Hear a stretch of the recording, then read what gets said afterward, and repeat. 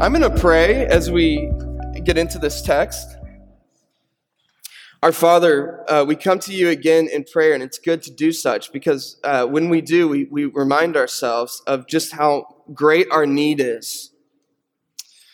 That there is treasures, precious jewels, gold in what we've just read. And we pray that you would help us to see it, to take it to heart, to bury it in our souls so that we might be transformed. There's power in this word of yours. And I pray that somehow your Spirit would work through my words to say what needs to be said. We pray these things in Christ's name. Amen. Well, it seems to me that a pressing question for us these days is, how do we find unity? How do we find connection with one another? Because there's no shortage of disunity in our country, right? Our nation is divided in all sorts of ways. Within Christ's church, there's divisions, not just between all the various denominations that we have, but even within churches, there's division, there's breakdown. And yet, we long, I think all humans, long for connection. We long for unity. We want to see ourselves become unified, like whole, integrated, connected to ourselves. We want to be connected to other people, united to people. We want to be in good relationships with our neighbors and our loved ones and our family. We want to be united nationally, right? We're the United States, right? I mean, it's in our title. That's one of our goals. We want to be united globally. I remember growing up, 1980s, I think it was like 1985, all the best musicians of the land came together and sang, "We are the world, we are the people, we are the ones that are going to make a brighter day." And that's a noble thing to long for. It's what we want. Unity among humanity. Well, I stumbled across this past week an interview with Brad Pitt. It was a couple years ago. But it was interesting because the interviewer sort of takes him into the arena of spiritual matters and faith.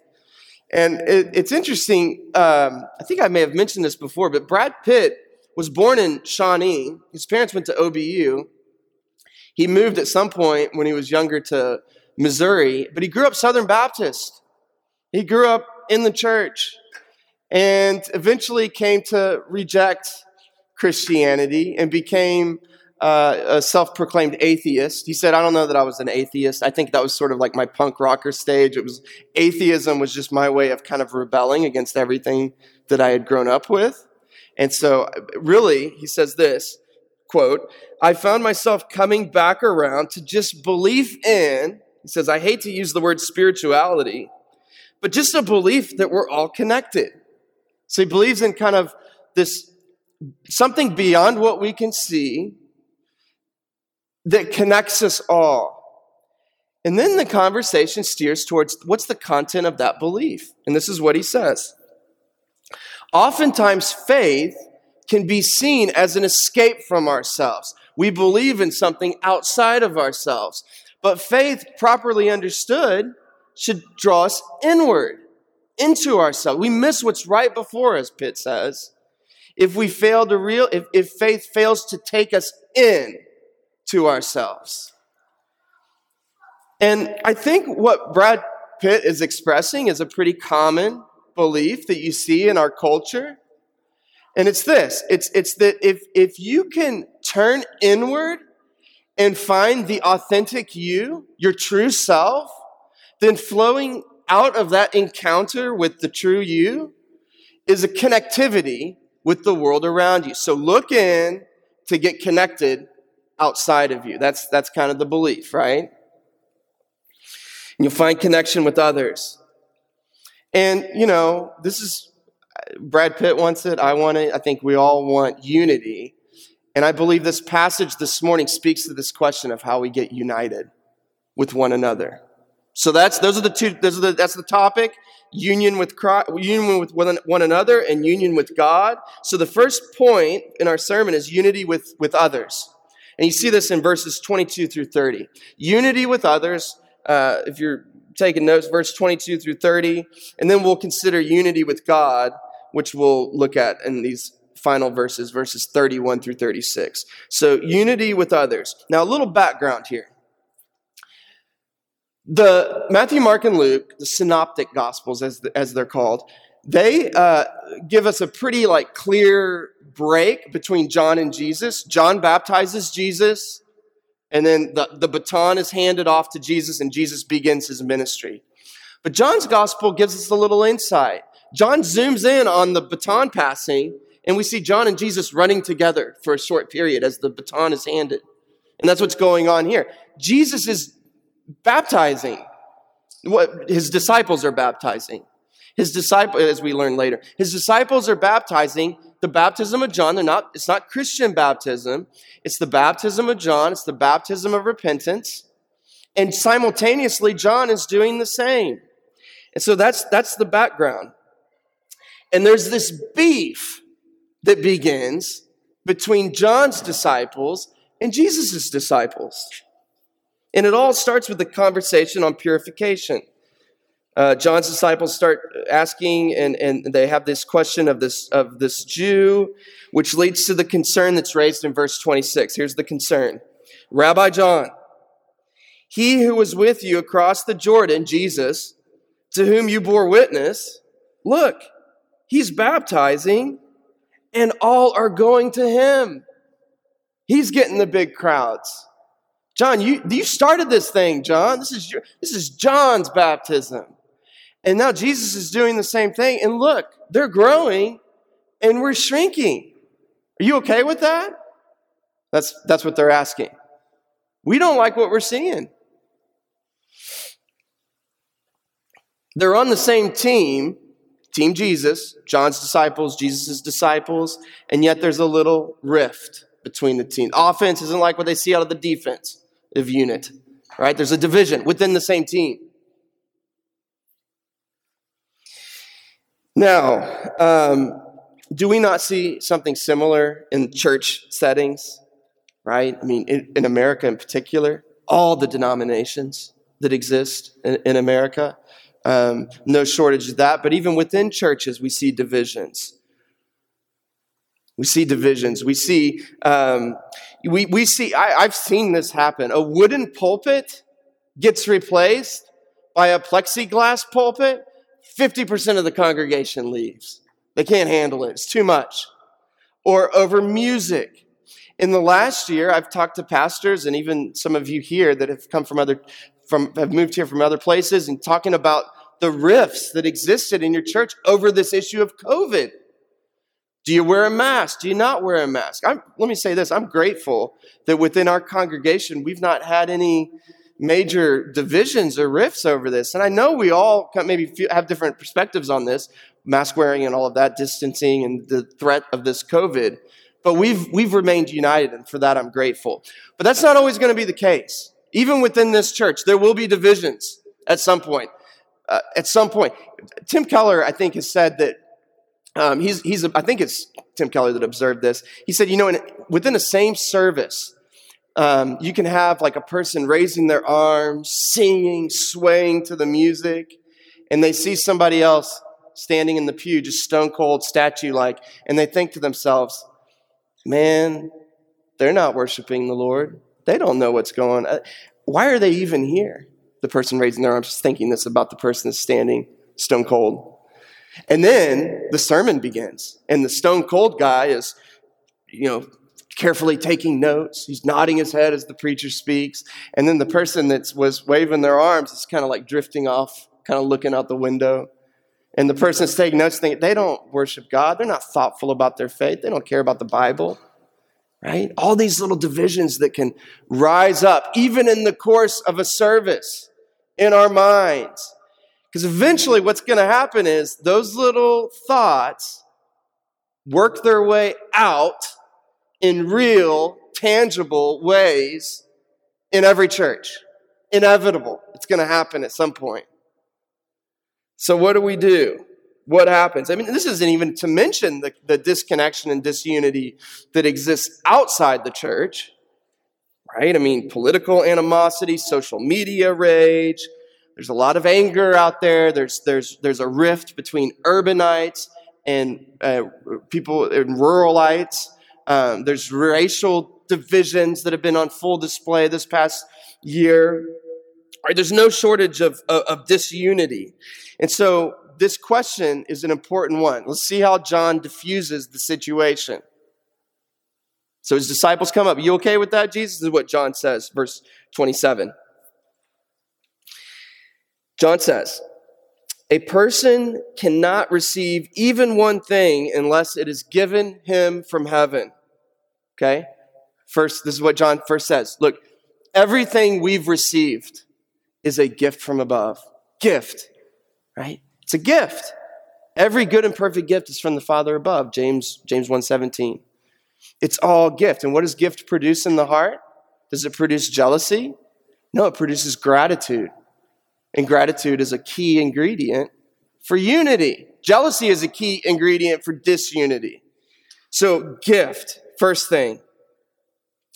And then continuing, let me say this too. John is also saying that, notice that he's looking outward and upward in order to begin working towards unity within his ranks with Jesus' disciples. Like he's not turning inward. He's saying, remember, it's gift from above. That's where it begins. He's looking to the source of his call and God's blessing him in that call, which is God the Father. And then he continues, verse 28. You yourselves bear me witness that I said, I'm not the Christ, but I have been sent before him. So John says, look, all along my claim has been, I am simply a sign pointing to Jesus. That's all I'm doing. That's my whole call, is to point to him, to point to him, to point to him. At some point, a sign becomes obsolete, does it not? If you're looking for a restroom and you see the sign restroom, once you get into the restroom, you don't need that sign anymore because you're already where you needed to be. John's sort of saying, look, I served the purpose. He's here now. And my purpose was to be a sign. That's it. And then he gives us this wonderful image, verse 29. The one who has the bride is the bridegroom. The best man, right, the friend of the bridegroom, who stands and hears him, rejoices greatly at the bridegroom's voice. Therefore, this joy of mine is now complete. Like, I'm the best man here, and Jesus is the groom. And if the bride, if his followers come to him, praise God. The best man rejoices at the groom's delight in his bride. That's my role. I'm the best man here. This is important, especially I know we have in our midst people that are considering ministry, that are ministering or in leadership position. This Gregory the Great quote, I've mentioned it before, but it's worth bringing up again. Gregory the Great says this, that man is an enemy to his Redeemer, who on the strength of his good works he performs, he desires to be loved by the church rather than by Jesus. Indeed, a servant is guilty of adulterous thought, that's strong language, if he craves to please the eyes of the bride when the bridegroom sends gifts to her by him. John's like, I am a minister, a servant. I'm the best man. I'm just helping the work of Christ get off the ground. Like, whatever part I can play, that's what I play. But I am peripherally related to Jesus. And then he sums it up, verse 30. He must increase, but I must decrease. And this is how John diffuses the division the rift that's about to be created between his followers and Jesus' followers. See what he does? He defers. He says, look to Jesus. He defers to Jesus. He says, it's not about me. It's not about me. This is all part of the plan. The plan is that I wane and Jesus waxes, right? I fade, Jesus brightens. I quietly exit stage left, and Jesus, the star, enters stage right. That's the plan. That's how it's supposed to work. He increases, I must decrease. There's an inverse relationship to Jesus and John. John fades, Jesus brightens. And that's how unity is built within our congregation, within the church. We step back and let Jesus shine forth. If God blesses our number, if numerically we grow as a church, praise God. If it's like authentic, now there is a formula that you could kind of plug in to like grow a church, especially in this part of the country. We could probably pull that off. There's been a lot of books written on sort of just like raw church growth. But that's not what we're interested in. We want to see authentic church growth. But if a work of the Spirit produces numerical growth, praise God. But if the church down the street gets that numeric, like authentic, Spirit-induced revival, praise God. Praise God for that church. Like that's our posture. We're all on the same team, and we can't have these little inter squad skirmishes because it's all about Jesus. And it comes from above, not from looking within. Remember what Jesus calls John? He calls him the greatest of those born of women, which is a pretty strong statement. The greatest of those born of women. Like basically, John's the greatest ever. Because we've all been born of women. And what makes John so great? This is what it is. John the Baptist, happily and willingly fades so that Jesus can shine brightly. And this is what brings unity. It's not a turn inward. It's a turn outward and upward to Christ. And this makes sense. Think about a football team or any sort of corporate group that's trying to accomplish something. Let's just take a football team, for example, a high school football team.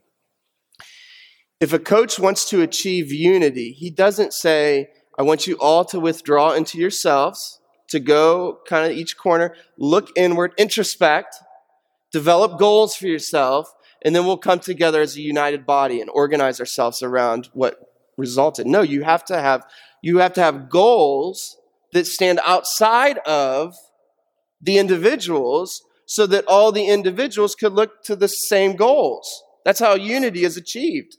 It has to begin with something outside of the individual. And that's how it works. Not just from Scripture, but in life. Okay, now, so that's a little bit on unity with others. But there's a more fundamental question, and that is, how do we find unity with God? Verses 31 through 36. The only reason that John can diffuse this situation that's brewing, this division, is because John is peacefully at rest with God. How does he do that? Well, verse 31, let's see what it says. He who comes from above, Jesus, who comes from above, is above all. He who is of the earth belongs to the earth and speaks in an earthly way. Now, let me say this too, real quick. What John, the gospel writer, has been doing in his gospel is he gives us these stories, and then he provides us with a little commentary from the gospel writer. And this is, I think, best understood as John, the gospel writer's commentary on the story he just told us about John the Baptist. Too many Johns, it's kind of confusing. So, John, the gospel writer, is saying, he who comes from above is above all. He who is of the earth belongs to the earth and speaks in an earthly way. What John is saying is the one who is directionally above us from heaven, who came down, he's also positionally above us. He's above us in his standing. He's above us in his perspective and in his understanding of the world and the universe. By contrast, those of the earth speak earthly things. Let me say this. That turn inward that I think our culture, that Brad Pitt prescribed and our own culture kind of embraces, all the way, the turn inward. that in order to, you got to find connection by looking into yourself. That is not new. It's almost straight out of Gnosticism, which was a second century philosophy, religion. And in a lot of ways, John in his writing seems to be kind of anticipating some Gnostic themes in all of his writings. But the Gnostics believed that there was this unity in the universe, this force, the great all, and that divine force, power, substance had like fragmented, and there were little shards of the divine embedded in every individual, in all of our souls. And for the Gnostics, the challenge was through special knowledge to bushwhack your way through your soul to find that little sacred you, that divine shard within you, and gain light. That was the belief. It's almost the exact same as what we believe in our own day, right? That there's a divine you. You have to bushwhack your way into yourself to understand yourself, and all this flourishing will result when you tap in to what is inside you. John says that's earthly talk. That's coming from people of the earth. That's how earthly people speak. And this is why throughout history we've seen this sort of religion from the ground up that begins from below crop up all over the world. But what Christianity claims is something very different. Christ came down from above to bring to us this wisdom that cannot be accessed from the earth. We don't get it apart from God's revealing it to us. C.S. Lewis was asked, what makes Christianity unique? And he said, without hesitation, grace. That's it. There's no other religion. Every other religion is a working your way up to the divine, up to flourishing, up to God, up to whatever the goal is. But Christianity is about God coming down and shedding his grace upon lost sinners, and that is unique. You don't see that. You don't see that anywhere but Christianity, because it comes from above. Everything else is from the earth. And so Jesus is bringing us this truth, because remember what John says in his prologue, he is truth. And so he speaks truth, he is truth, and like divine mysteries and the secrets of the universe, and truth, all truth is like spilling off of his lips. It's like gold and precious jewels that are just falling. It's like a trail that he leaves behind. Everywhere he goes, it's coming off of his lips. And do we chase after him? Do we scoop it up and like put it in a little treasure box and keep it and preserve it like it's the precious jewels that it is? No, this is what John says we do. Verse 32. Yet no one receives his testimony. Not only do we not receive, we either walk away from the gold and the precious jewels of his words, or we scoop it up with our hand and throw it back in his face. That was our response to his arrival to us. We missed it. How could we miss it? The answer is based on what John told Nicodemus, remember? You got to be born again. Your ears, your spiritual ears and your spiritual eyes and your spiritual antenna is broken. You don't receive anymore the truth of God. Your sin has bent you toward yourself, and you just don't, it falls flat. You're in a different wavelength. You have to be born again. And this is why. Because nobody receives his testimony unless there is some work of the Spirit that awakens us and enables our spiritual antenna to receive his testimony. Look at verse 34 and following. It says, for he whom God has sent utters the words of God. And remember the words of God. This is like the words that brought everything into existence. Some powerful words, the words that sustain the world and all that's in it. So Jesus is uttering the words of God, for he gives the Spirit without measure. The Father loves the Son and has given all things into the Son's hand. Whoever believes in the Son has eternal life. What John is saying is, look to Jesus. There's a theme here in all of these sermons. Look to Jesus, receive him, believe in him, so that you can have life, because he is life. And so it's inevitable that verse 36b, whoever does not obey, we might say believe in the Son, shall not see life, but the wrath of God remains on him. And we find this to be a little troubling, a little problematic. The exclusivity of Jesus, that only life comes through this singular figure in human history, Jesus. Why not more ways? It's a problem. People often say, you mean if I don't believe in Jesus, I get God's judgment? Well, that's not exactly right.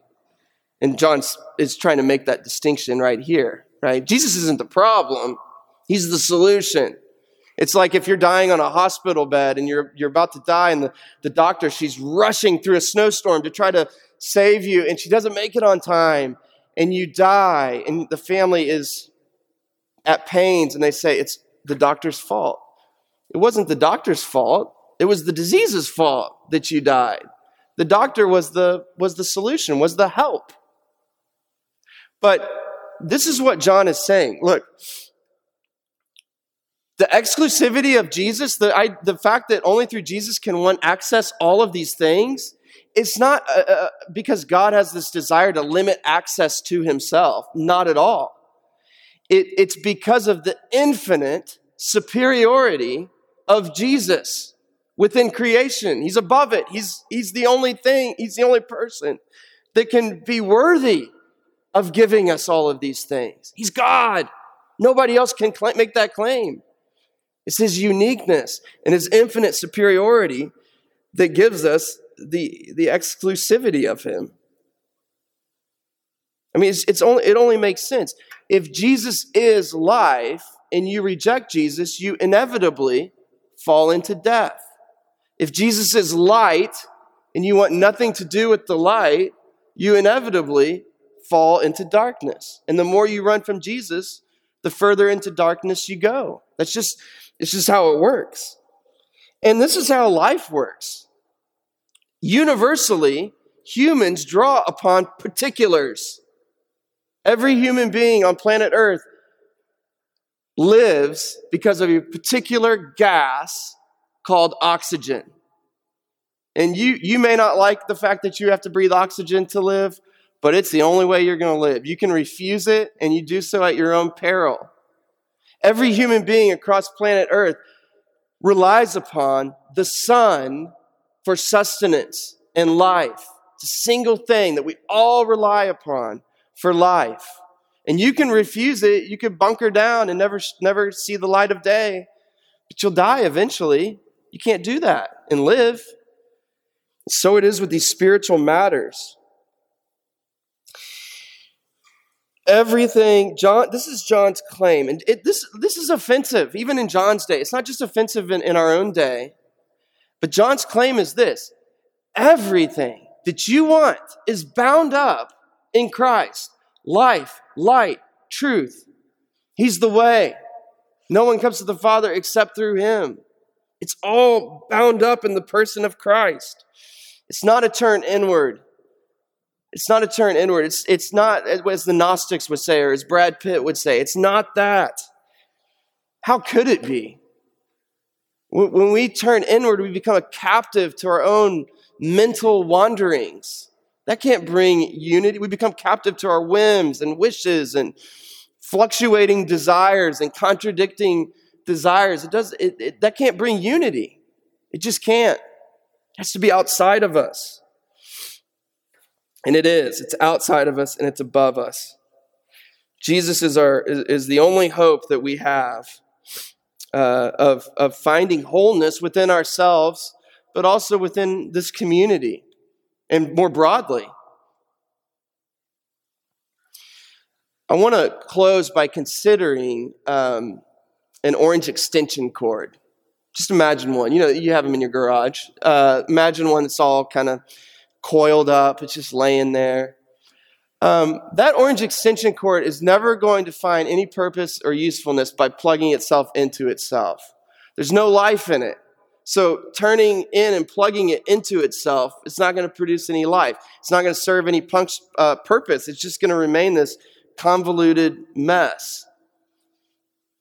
But you plug it into a wall, right? And all of a sudden, the thing's flowing with electricity. There's power flowing through that cord. And all of a sudden, it can power other things.